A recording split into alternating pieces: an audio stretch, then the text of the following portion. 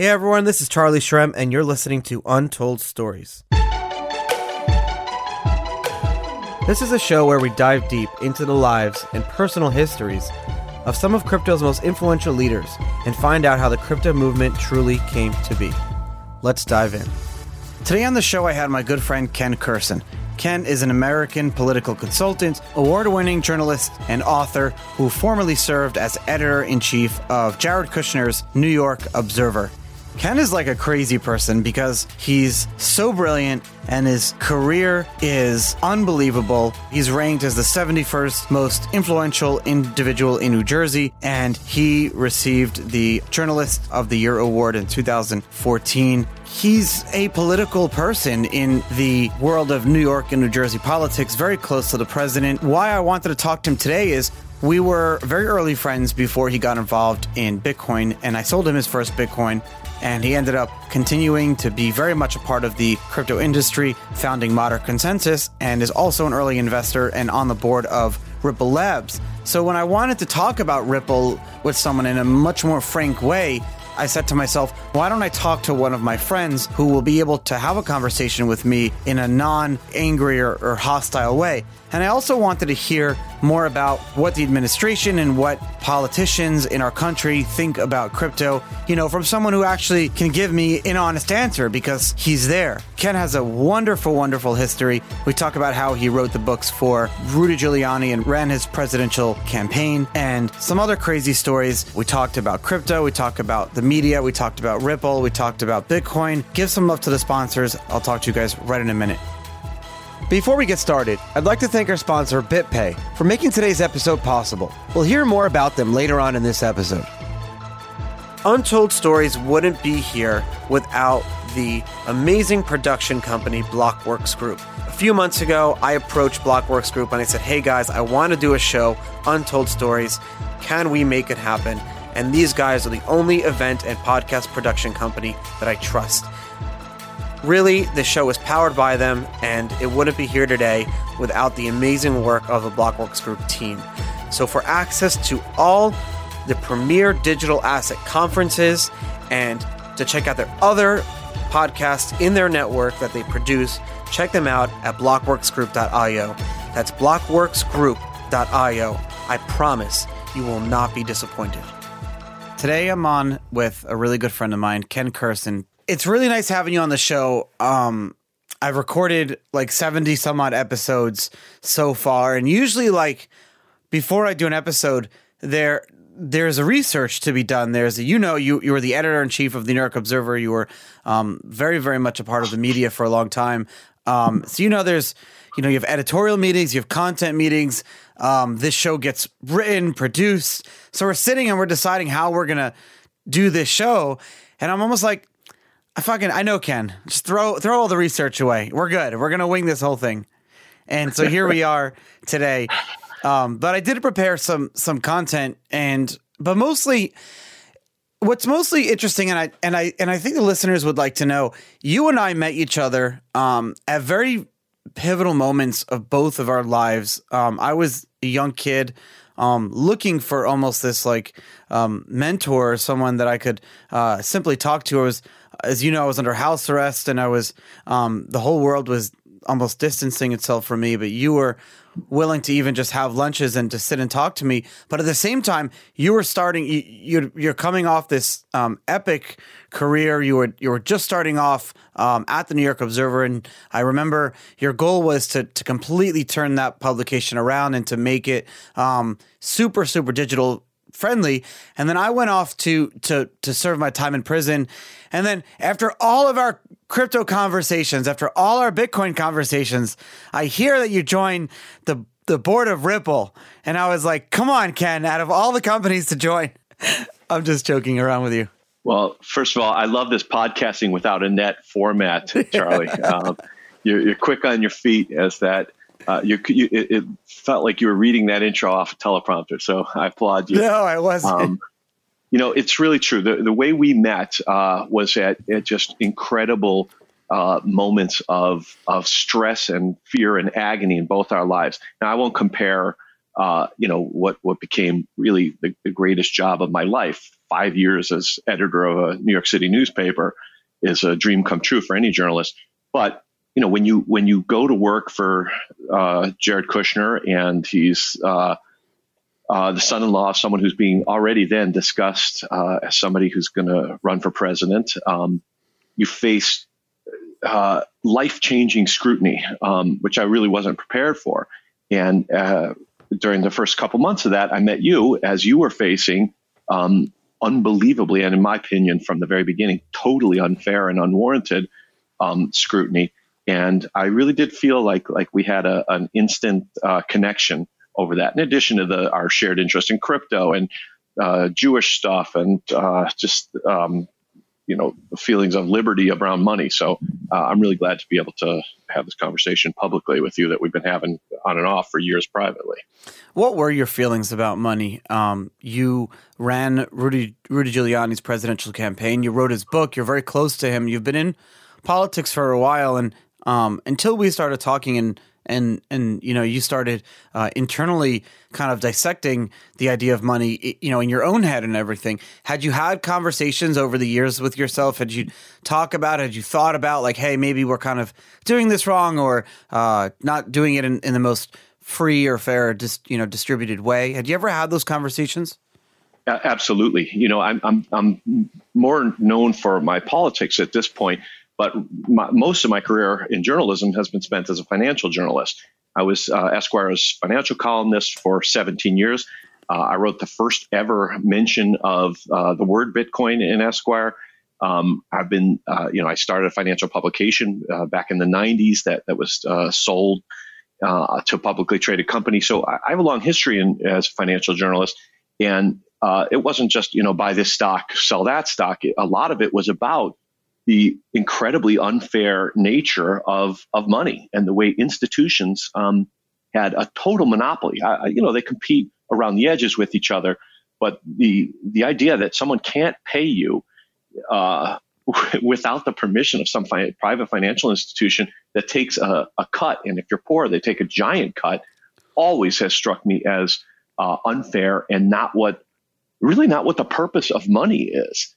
And if you look back at the original issuances by banks of their own private currency, and then of governments deciding, well, we need to issue what we now call fiat currency, but a way so that the Bank of Illinois can trade with the Bank of Indiana.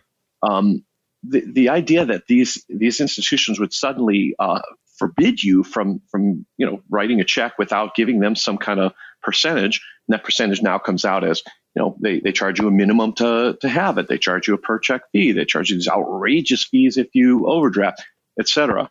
I have this long obsession and history of writing about just how disgusting the banking system is, especially to poor people.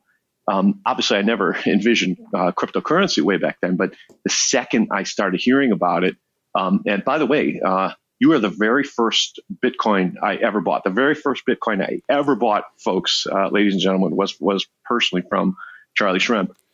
But I had, at that point already had a lot of XRP, and was so thrilled and delighted that these new forms of currency were, in my opinion, obviously going to replace outdated institutions like SWIFT and the Venezuelan National Treasury, et cetera.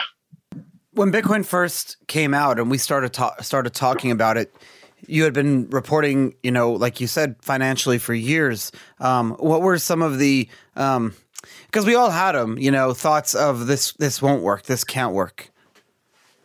Well, I don't have any kind of computer science background. So I was, naturally skeptical about the cryptography. And I'm still somewhat worried about, quantum computing and the reliance on basically every different system has some sort of, prime number factoring, baked into its safety. So I am still a little bit worried about that. But when I first started hearing about it, it just like anybody, I worried that this ethereal, ephemeral money wouldn't be safe until I started really thinking more deeply that the pieces of paper in my wallet were every bit as ephemeral as a Bitcoin. And by this point, when nobody really holds stock certificates, right? You buy, 1,000 shares of Coca-Cola. It's very rare that you actually ask to be papered in that. It's actually almost impossible. At this point, it's a stunt where certain companies, like you buy your grandkid a stock in Disney because you want the certificate with Mickey Mouse on it. But nobody holds their certificates. It's all held in street name at financial institutions, and really nobody questions that. If Fidelity says they bought you 1,000 shares of Coca-Cola, you've got 1,000 shares of Coca-Cola. So at all times, we trust institutions to somehow securely store very valuable things. How do we know that these institutions aren't double dipping when it comes to like our share certificates or equity in a company, especially like lower liquidity? Some of these, brokers or whatever, maybe they're double dipping or something. You don't know how many times you hear about it. Like you said, we trust the institutions. And I mean, I almost snickered sometimes when you had a lot of crypto folk would say, like, we need the institutions into Bitcoin. We need the institutions. When are you would hear this all over the course of like 2015 to 2018 or 2017. You don't really hear about it more, but it's like, why would we want these institutions who we don't trust already to enter into our Bitcoin space, our crypto space, and start servicing us? Why would we want that? But I'm guilty of that myself, I'll admit. Oh, absolutely. And I think that first of all, there's this history of, you trust your bank to keep your $100 savings safe compared to, your friend. If you say, what's this $100 for me? But I think there's a law enforcement component here. And, as somebody who has been, again, I'll say it as plain as I can, in my opinion, totally unfairly targeted by overzealous law enforcement in your case, it's got to be painful. But at the core of it, there's some law enforcement mechanism. You feel like if you put $1,000 in your local bank, in Valley National Bank, and you go there and they say, well, I don't have 1,000 of your dollars, that there's some sort of accountability that at the end of the day is provided by the courts and the law enforcement system. They want to be licensed by the United States. If somebody committed fraud and that's where your $1,000 went, they'll be punished. At some level, that sense is in your head. Whereas, especially in the 2015 to 17 era, before that, when Mt. Gox could just disappear with your money, there wasn't this feeling that if an institution where you thought you had 25 Bitcoins, you call up and they say, no, you have 3. There wasn't this sense that there would be a price for them to pay. And that, I think, is why institutions have a place in this world and all worlds. The dream, the Satoshi vision of a totally institution-free mechanism for exchanging value is a wonderful utopian ideal, but it doesn't map with human psychology where theft and fraud and bad dealing are just rampant. You're right. And I think I would go further to say that in the absence of an institution, you'll have the second best institutions become institutions. It's almost like you said, part of our human psychology to have these parties, whether they're centralized or not, or smaller or bigger. You think of Bitcoin and crypto. We have our institutions, and whether we trust them or not, they are the companies that we place, not our direct decision making, because crypto, the beauty of it is that you don't need to trust someone for your decisions, but in terms of the day-to-day,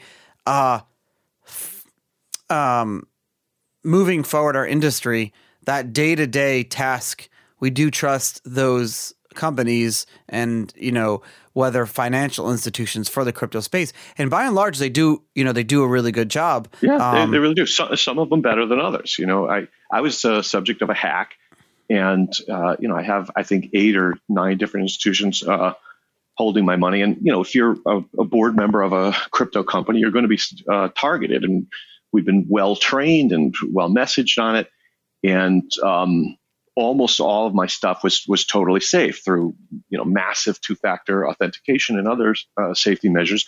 But I discovered, and I don't want to use your podcast to shame anybody, but some of these are better than others. Some sort of flag suspicious stuff and actually place a phone call, if you can believe it. Others flag it and say, we're not going to put this through for 48 hours. So at least you have some time to respond. And some just go, okay, I'll just, this guy's never made a trade like this in his life, but suddenly he's apparently wanting to do it and also has a Slovenian email address. So, if you look at like Coinbase is a good example. Whenever I go to sell, 100 Ethereum tokens, and I see the unbelievably high fee they charge me for it, I go, oh my God, why would I pay this? This is supposed to be, and I'm supposed to be free of all this. But then I say, well, wait a minute, they are putting massive amounts of resources into security. Their interface just looks fantastic. It looks as good as Schwab or Fidelity or any of these. That costs money to do, and it's valuable to me. Obviously, the reason I'm paying these transaction fees is because I value the other stuff they provide. I'm sophisticated enough that I could easily do these trades elsewhere on a place with lower fees or even with no fees at all, through wallets and stuff. But I value the convenience and the sense that there's customer service there enough that I'm willing to pay the fees. And that's a trade-off that I'm fine to make as long as I have an option. And that's what I hate about the banks is you don't have an option. Someone writes you a check. Your option is either have a bank account that rips you off or go to a currency exchange where they really rip you off. So that's my problem with the real banking system. Given an option, do you think most people would prefer to engage with the crypto industry using institutions that they already know and understand, ones that offer the convenience, like you said, but maybe are not private and secure or offer the best fees? Do you think people would be willing to use the decentralized exchanges or the non-custodial wallets if the user interface, the user experience was better? Because really that's what we want. Like that's what we're here, right? We're here to not have to use these centralized institutions, whether they're interfacing with dollars or they're interfacing with crypto. Like Coinbase, I love them, but I feel like they're necessary evils up until a point. Yeah, it's such a good question. I've really wondered why the bigger banks have not bravely. Why they're so hungry for new sources of revenue. So I do. I've even had a little tiny bit of influence. It's the regulatory risk, and it is substantial enough that they just don't feel that the value proposition is there. I think the first couple times, if any of these total crypto native institutions goes public, that's, I think, going to be the watershed event. Because what you're starting to see is some of the places have become really good hybrids. And I'm not talking about Coinbase, but like blockchain.com, for example. And it's really, that's a good one. That's a good comparison. They've taken this very stripped down purist aesthetic and slowly, little by little, added user interface and a little bit of customer service, offered more products, and they're starting to almost look like a Coinbase, not quite, but really keep their fees low and really have the security top notch. And I think as one of these places figures out a way to go public, it's gonna be a deluge. It's all of the banks. You're gonna have Wells Fargo will suddenly hire some big expert from from Bitstamp to run its crypto business, and it's just going to be indistinguishable. I wonder if I could ever get a job like that. Not that I would ever want to, but maybe it's a good thing. Maybe my felony is a protection against for me ever being able to join the centralized institutions or whatever. It keeps you pure, man. You don't need their crap. Yeah. I have felt the sting of over scrutiny, unfair over scrutiny, just because of my friends are viewed as in powerful places. It's such a life ruiner that I know you well enough, even through Facebook, to just see how wonderfully carefree you've got your life to, and who needs the bullshit? You're one of the reasons I started this podcast. Well, I don't know if you remember when I had first gotten out of jail, I was like thinking what to do, and I got a full-time job, and I hated it. I remember I hated it. I was crying. I didn't know if you wanted to mention that. No, it's okay. I won't mention the company name because I'm still friends with the CEO. But I was crying every day. I hated it. It was the worst. And everyone told me, but I needed, I was just moving, and I needed income. I needed to make something. Bitcoin wasn't in bull market yet, and you were telling me, you gave me some really good advice. You said, if you hate it, don't do it. And if you have the ability to basically go tell him to go screw himself, and you go do your own thing, then you should do that. And I sat back and I said, I remember sitting with my family and saying, I'm not going to ever have another point in my life where I'm forced to restart a whole career. You know, you're always just going to want to go from one comfort to another. And this is an uncomfortable situation.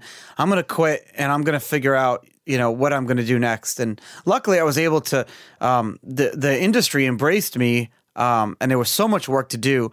I had to turn things away. But if I didn't have that phone call with you, I may be in a situation that I didn't want to be in. So thank you. Well, I appreciate you giving me some credit in that, but really it couldn't have been more obvious. You were suffering, and you're just not cut out for a straight job. Psychologically it's unemployable. not who you are. You know what? What made you such a powerful presence the first time around? Is what's making your rebound even more the more joyful for others to watch, because they weren't able to crush that sort of impish, boyish spirit from you. They threw everything they got, literally the full power of the most powerful federal government there is in the world, took their best shot and weren't able to kill you. And that's sort of an inspiring lesson to anyone else who's felt that they're up against some immovable force. I will say this: you got to use time on your side, because the government and people in general, and especially if they have more money than you or someone who's going to try to come after you, whether it's for whatever it is, it's okay to take time, think things through, and don't make rash decisions. But speaking of someone who makes rash decisions lately, been for a while for the better of our country, but you're really close to our president. I was a skeptic when you and I started talking. Our president was still up for discussion whether he would actually run. You're very close. Every time I go on Facebook, you're in the White House for something or another. Has the president or anyone close to the president talked to you about crypto? I know that President Trump has tweeted about Bitcoin once, for better or for worse. But realistically, internally, what is the administration? What does the government? What do regulators think about crypto? Tell us what's going on in behind closed doors in those rooms. I have never had a conversation with the president about crypto at all. I've interviewed him several times for stories I'm working on, and of course I've had many private conversations with him, and I can't recall crypto ever coming up, which is unusual for me because I'm such an evangelist. I try to bring it up, so it's just not something that I've ever sensed is on his radar at all. Of course, the different regulating bodies, it's front and center. A very good friend of mine recently retired as the head of as the chairman of the CFTC, for example, Chris Giancarlo. He's a good friend of mine for 20 years. He's Bitcoin Dad. Everyone loves him. Exactly. So he's acquired this nickname of Bitcoin Dad. And, I try really hard never to use any sort of access that I have through friendships to any kind of personal advantage. It's a toxic way to get yourself in trouble. And it's not a way to be a good friend either, because you can get in trouble people around you. So, but he acquired that nickname because of his genuine and sincere interest in the space. So what I can tell you is that it's very much on the mind of people at the CFTC, at the SEC, at the United States Treasury, and I'm quite frankly surprised that there hasn't been more action on this, because the Chinese have used our inaction to take a major advantage, and this is why Bitcoin maximalists and Bitcoin purists kind of surprise me, because they're all about decentralization. But when you've got the most totalitarian country on earth having well over 50% of the mining ability, you've really got a dangerous level of centralization. So I've been surprised that the United States regulators, and frankly, Western regulators, because there's lots of democracies in the East that have been way more forward thinking. But the American regulators and the European regulators have been so slow to say, these are the, you know the phrase Heckscher. I'm not sure if your audience does, but these are the kosher tokens, the ones that have not, committed fraud, have not used illegal ICOs, and go in peace and develop great businesses and employ lots of Americans and pay lots of taxes. That's what they should be doing, but they haven't, and I don't know why.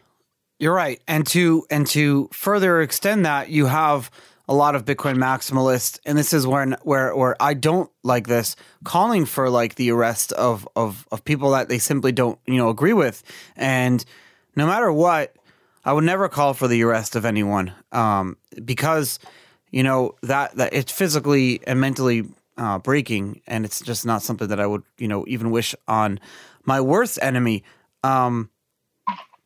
But I guess I understand both sides of the table, and I understand where some people prefer our industry or the space to go forward one way or another.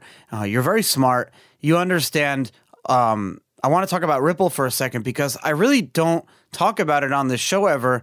Well, mostly because the folks that were my friends that had founded Ripple left. When you and I were talking about Ripple and other crypto, my friends were still there. Some of them are still there, but these were some of I remember you were talking to me about Stellar. You were asking me about Jed, and so. But I guess, do you understand the feedback or the negative responses or the negativity that comes from not just hardcore maximalists, but the middle of the road, the center of the aisle crypto folk? Do you understand why they come after Ripple so much? Do you understand why XRP has become like the poster child for everything that people don't want crypto to be? And I'm not saying that that's true or not, but you see crypto Twitter, I guess my question is like, why is that? And are any of the negative feedback fair?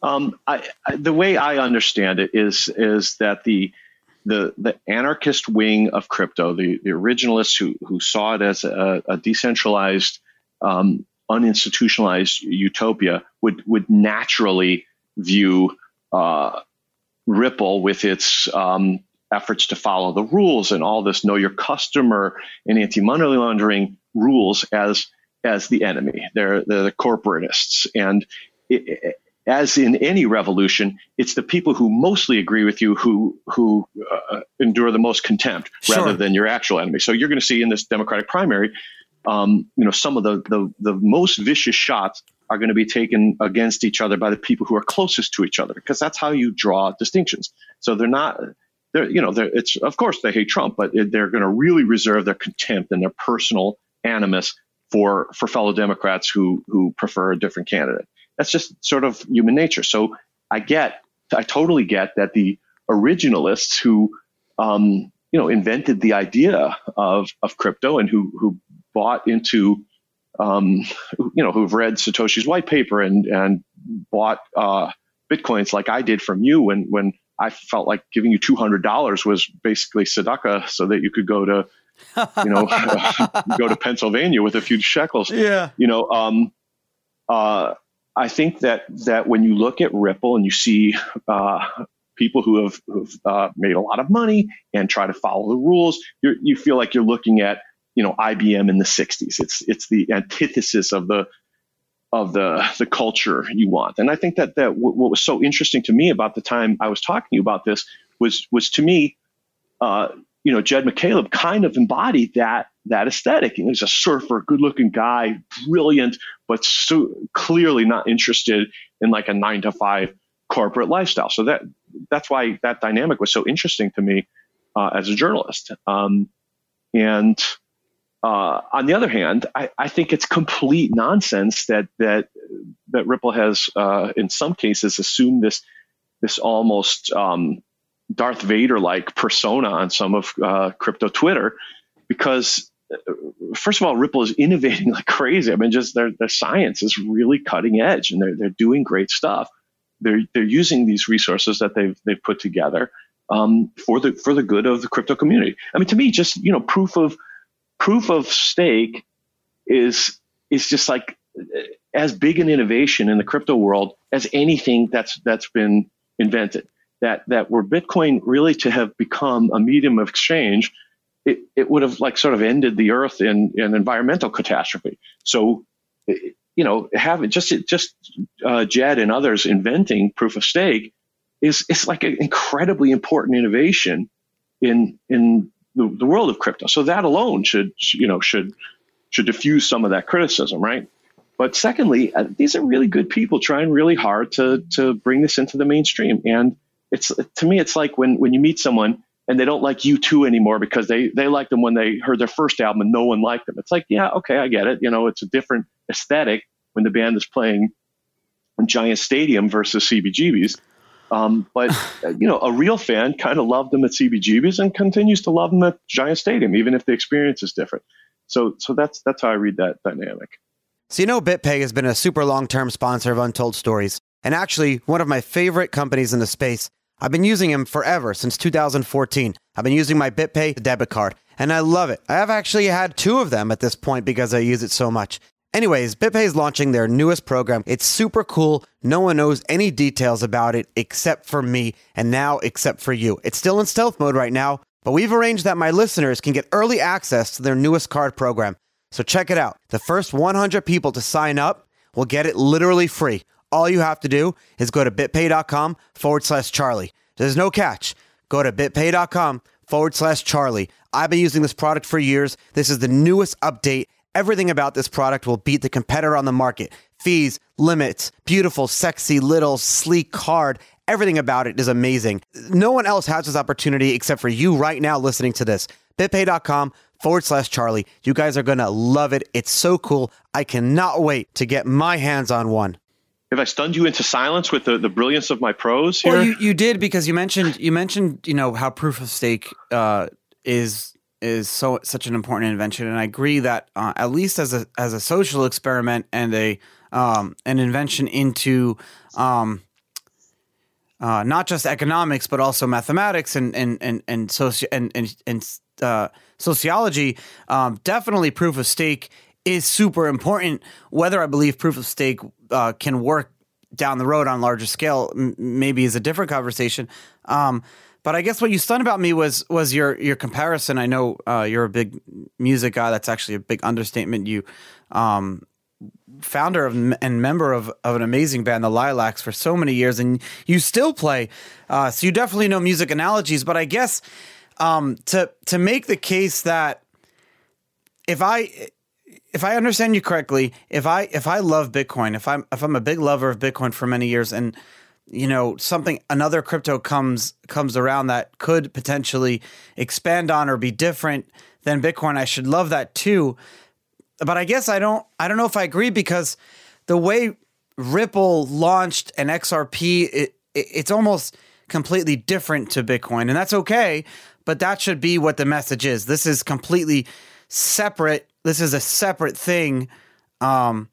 And you don't have to love it, I guess is what I would say. You don't have to, but you could still be a member of the crypto industry. And a lot of people, to go further than that, a lot of people really get not angry, but their response is that cryptocurrencies are meant to be on a spectrum of decentralization. And if they're not now, that's fine. Bitcoin's not decentralized as much as it needs to be, but it's on that path to decentralization. And so are others. But a lot of responses to Ripple Labs, to XRP as a token, and to the whole protocol, the Ripple protocol, is that the Ripple Ledger is that it's not trying to be decentralized. It's trying to be more of like a bank chain. So is it fair to call it a cryptocurrency? And if not, then what is a cryptocurrency? Who am I to say what a cryptocurrency is and isn't? Right? It's not for me to say. That's such a good point, Charlie. And there's so many flavors. You just go on to CoinMarketCap, and during the peak hype, which I guess I date to sort of December 17, January 18, around then, when it was truly idiotic, the ones that were coming out, and they had literally cribbed their white papers from each other, and sometimes not even effectively copy and pasted the name changes, or searched and replaced the name changes.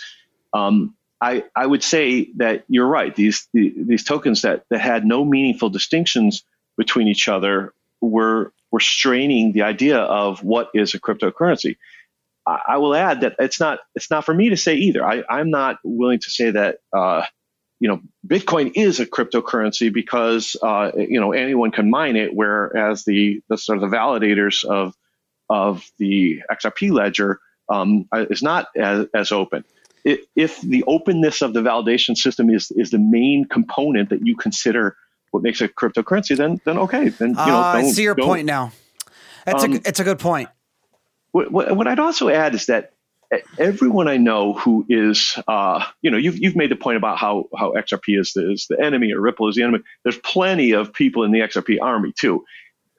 So everyone I know who is into XRP and who's why is there an XRP army? Like, what's the point of it? Because I think of what I said is true, that they're doing really good stuff, and people who care about elements other than the few that the maximalists value, see the value in what Ripple is doing. What I was going to say is that everyone I know who is an XRP guy, and I mean everyone, I was just talking about this with Stefan Thomas, owns Bitcoin. Not only believes in Bitcoin or got into it through Bitcoin, but owns it currently. Whereas there's a ton of Bitcoin holders who only own Bitcoin, would never consider any other token. And to me, it's like there's a religious fervor around it that I find uncomfortable. Even as a religious person, it's like the difference between being a religious person who accepts that other people feel about their faith as strongly as you feel about yours, and that's okay, versus the guy who's like, nope, you got to be my faith, or else not only am I, going to threaten you with hell and damnation, but I might do a crusade and try and kill you. So it's to me, it's okay to have a religion and kind of be interested in other religions as well. I never heard anyone make that point of the fact, and it's such a good point that I'm writing it down, that everyone who owns, and I don't know if there's like a way to back this up statistically, but I'm going to say I don't care, and I agree with it, because the people that I talk to, I think it's true. People that I talk to that are diehard Bitcoiners don't own Ripple, but people that own that are diehard Ripple folk own Bitcoin. But I think that's the case for a lot of other cryptos in general. Bitcoin is this almost maximalist coin now, where if you own some, you may not want to own other things. But all the other coins and tokens, I have to take this back and think about this. I have to unpack and digest this more and understand why. But I guess I want to ask you one more further question on this.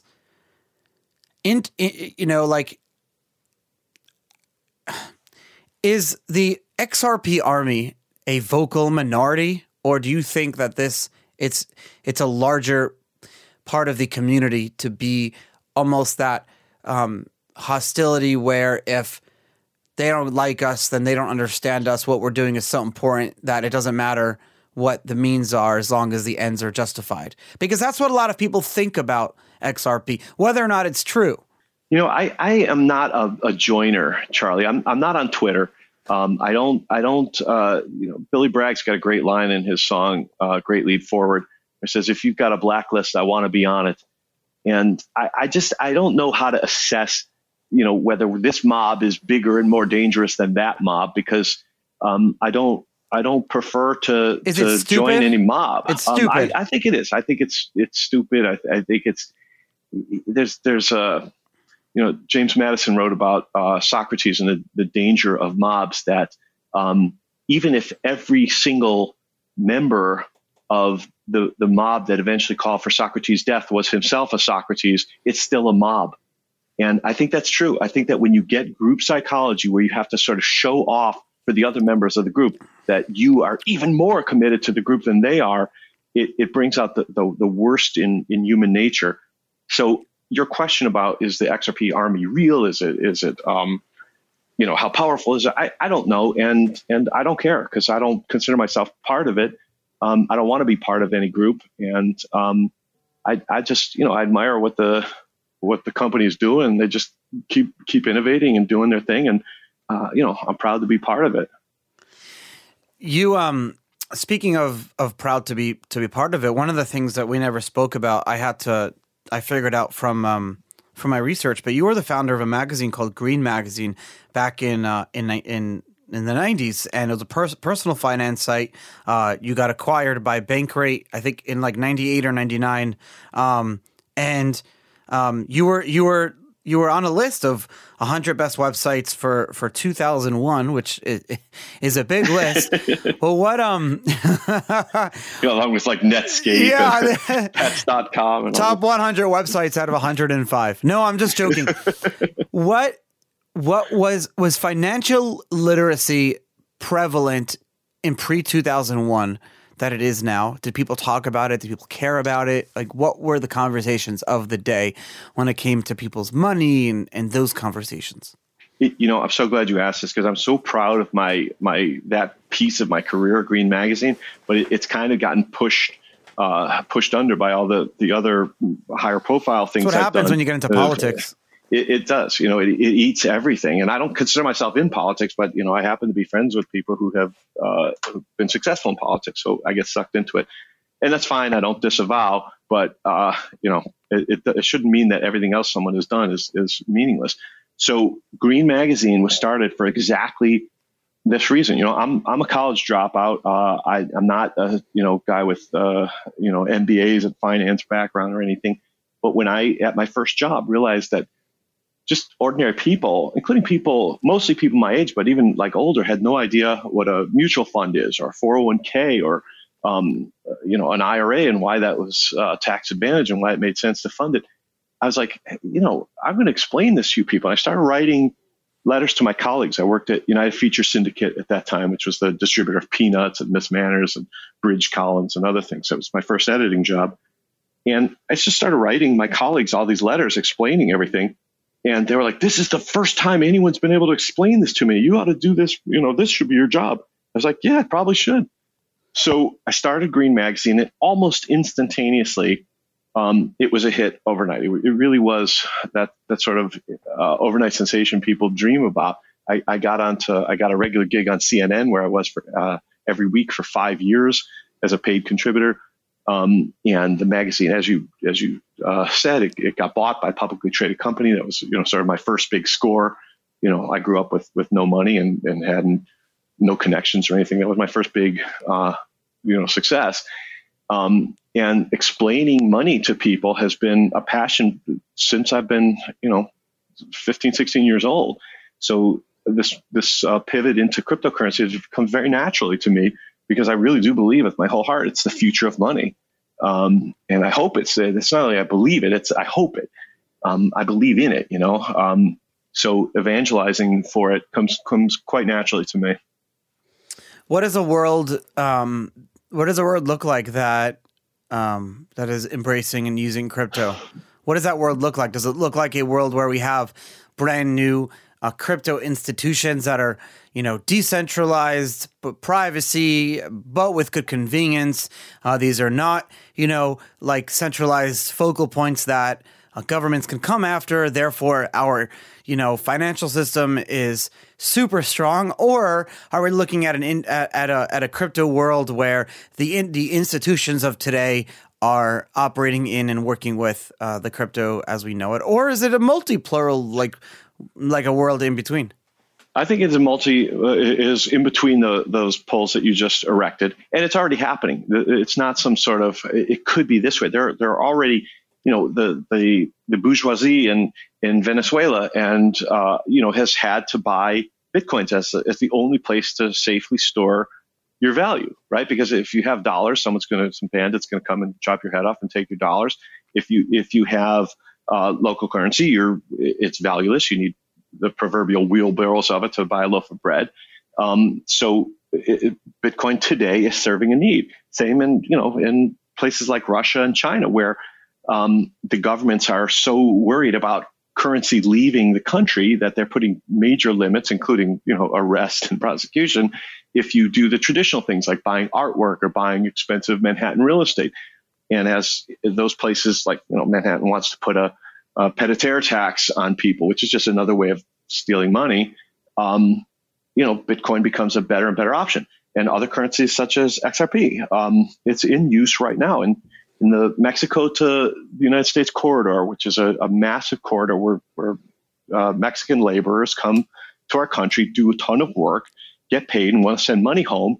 And the traditional, if they send $100 through Western Union, it could cost $39. That's crazy. So right now, through MoneyGram, 10% of the Mexican to American transactions are already done on XRP, where it's virtually free, it's virtually instantaneous, and the throughput capacity is approaching Visa. So there's not dream scenarios anymore where you can say, I can envision where it could go this way or that way.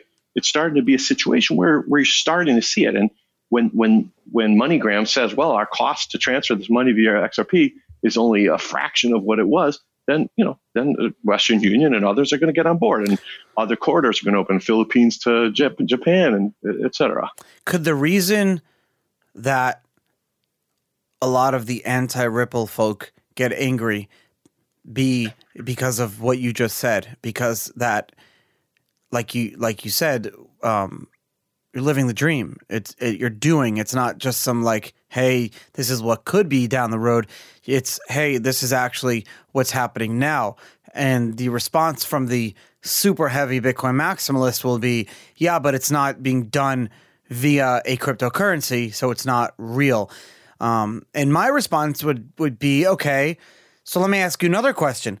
Would you rather people do remittance using Ripple, so where it's cheap, or would you rather people use remittance using Western Union and pay $40? And the response will be, to be honest, Ken, the response of a lot of people, unfortunately, is I'd rather people use remittance and pay the $40 than use Ripple because they're getting fucking scammed. That's what the response is. It's a stupid response. No, exactly. To me, that's a response of someone who's not a Mexican laborer sending 39% of their money to a big corporation. So if you want to know why people sometimes get angry at Ripple or about XRP, you should have someone on your program who's angry at XRP. I don't want to speak for them. No, I don't really like to have angry people on the show in general.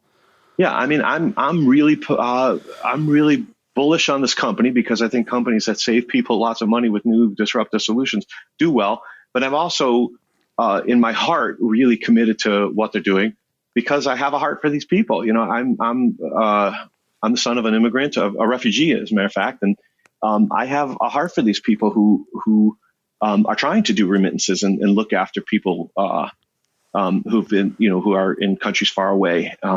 So this is a meaningful project to me, not just because I think it's going to make a lot of people a ton of money, which I do. I think it's solving a real problem in the world, and the pushback is evidence to me of just how afraid the institutions are that these problems will get solved because they're fighting so hard on the regulatory front to protect their turf. You're oh, that's interesting. That's an interesting point. They are fighting really hard to protect their turf. But you're the founder of Modern Consensus. Interestingly enough, I started reading Modern Consensus before I knew that you were the founder of it. It's funny how that worked out. I just started seeing the content and the articles being written about, online and everything. Do you think it's important for the owners of crypto media or media in general to disclose things that they own or their positions or whatever? Absolutely, absolutely. Every time we even mention Ripple, there's a note at the bottom. Even if I never have anything to do with the stories, but even if it's all but the most in passing references, we will mention at the bottom, Modern Consensus founder Ken Kurson serves on the board. So you do that, Ripple. but most other crypto absolutely. media doesn't do that. In fact, I don't know anyone else that does, and they should. I think it's critically important. They all should. And one of the things I was hoping you'd ask me about, so thank you for transitioning to this, is I've been shocked by how little and how bad the journalism is around our space. Yeah, it's really bad. There've been really noble attempts, and I was a huge Rizzo fan and of what he was trying to do at CoinDesk, and and even his sort of unceremonious sacking is kind of proof of what I'm talking about. That that the second you get too close to doing actual journalism, meaning not carrying water for the financial companies that sort of own your publication, you're liable to find yourself out on the street. It's good you brought this up. We had Pete Rizzo on the show. I was a big fan of CoinDesk for many, many years. And CoinDesk is pivoting away from what they were meant, what they started doing when to be crypto media. Now they're more of like a research and development and events too. Pete had left when they had moved into the DCGO offices. But I'm actually releasing an episode with Mike Dudas from The Block. And I feel like The Block is kind of like the opposite end of CoinDesk. I'm a fan of The Block at times, but my only feedback to The Block, and I did give this feedback to Mike, is I don't think that crypto media needs to be hostile and trolly, especially on Twitter, and to fuel that in order to get clicks. I think your clicks and your viewership speaks for itself. A lot of people like to read The Block and they appreciate the journalism there. And he actually apologized for that. Mike said, he came back and he said, I agree that at times, and a lot of times we went too far. We're still like learning as we go, but I think it's getting better. I think overall, crypto media is getting better, but I think that it's also very difficult. It's also a very difficult thing to do. Like, it's incredibly difficult and incredibly expensive. It's funny that you're having Mike on, because if you're looking for somebody who's really going to take some shots and wants to tell you why people hate XRP and Ripple, Mike would be a good place to start, because he's a funny and articulate critic, but yes, very vinegary at times, and I think overly so at times. But he's a smart guy and he's doing good stuff at The Block.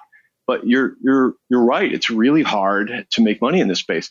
You probably remember Breaker Mag, started by another crypto firm. And this is a central problem, is these places are generally started not by journalists, but by crypto firms. So they sort of launch with an unovercomable conflict of interest. But Breaker launched with unbelievably beautiful design, really great writers and real writers from Rolling Stone and brand name journalism publications. They were paying massive salaries. I was terrified because we were bidding for the same freelance writers as they were, with a much smaller budget.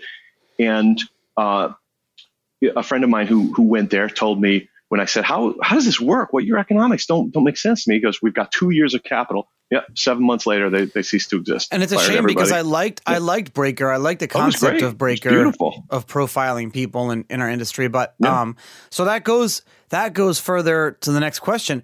Can we build products? Is our industry, you've been a part of multiple new industries that, kind of like, that were ahead of their time. You were part of those industries and saw them grow. You think our industry, and this is an honest question because I don't know the answer, are we big enough now, almost 10 years on, Ken, are we big enough now to build companies to support ourselves? Like, can Modern Consensus be profitable or even solvent only accepting, advertisers, or only operating and earning income from within the crypto ecosystem and not taking any dollars from outside? The answer is yes, but only if you control costs like a bastard. And that's why I would put forth myself, having been schooled in the incredibly financially difficult world of, for example, the New York Observer, where we're constantly scrambling to pay people. I think that's the only possible way this works. If you take this approach that people like Breaker and even CoinDesk have, where there's a little bit of Condé Nast in the 90s or Time Inc. in the 90s, you expect a dessert cart to roll around at 5 o'clock with a line of town cars waiting outside to take everyone home. It's just not going to work. So I feel sick all day long when I have to tell our editors, look, we pay, $75, $100 a story. And I know that sucks. I know that's difficult, but that's just a reality. I'm trying to build a sustainable business here, not trying to have something that's a loss leader so I can promote some token that my company owns. So I believe that Modern Consensus, which by the way has been profitable since about 6 months after it launched, is sustainable, but only because we really are brutal on the cost side. So I'm committed to doing real journalism, conflict-free journalism, where the company is not owned by some financial service companies or carrying water for it, or trying to sell you some research product. But I don't see that becoming like huge business. I see it being where we are, sort of a couple of full-time real journalists, a lot of freelancers, and trying our best to cover a very complex and fast-changing space with limited resources. And what's the next step for you? What's the next step for Modern Consensus? Well, Modern Consensus is one of 6 sites that my company owns. My company, Sea of Reeds Media, publishes. In fact, it's the only one that's not Globe branded. So our sites are, Rock and Roll Globe, Book and Film Globe, California Globe. So we have a 7th that'll be launching in a few weeks, and hopefully an 8th in the summer. So we're growing, but like I just told you with Modern Consensus, we're trying to do it really carefully and not get out in front of our skis. And for me personally, that's what I'm into. I am determined to find a third way for journalism where it's not homemade, sort of the blog mentality where there was no real journalism, it's just someone's opinion, but it's also not giant institutions that end up collapsing under the weight of their expenses. I'm watching, I'm born and raised in Chicago, and I'm watching the Chicago Tribune, one of the most important journalism institutions in this country, essentially fall apart right before my eyes right now. It's incredibly painful to view, on top of all the other newspapers that have, McClatchy has filed for bankruptcy, et cetera, et cetera. That's not a new story. So I'm determined to prove to the world that professional, real journalism can work if you run it like a business, not like a idealized college project. But that means being tough on costs, and sometimes that doesn't win you tons of friends. You wrote Rudy Giuliani's autobiography. You wrote I think you mean number 1 best-selling autobiography, but yes, I did. Number 1 best-selling autobiography. You wrote the personal memoir for John Crowley. My question to you is, will you write my book with me? Because I think you would be an epic writer with me for my book. I'm so honored that you would think of me. You've had such a fascinating life story. I happen to think you're a pretty fun writer yourself, so I don't think I'm a good one, though.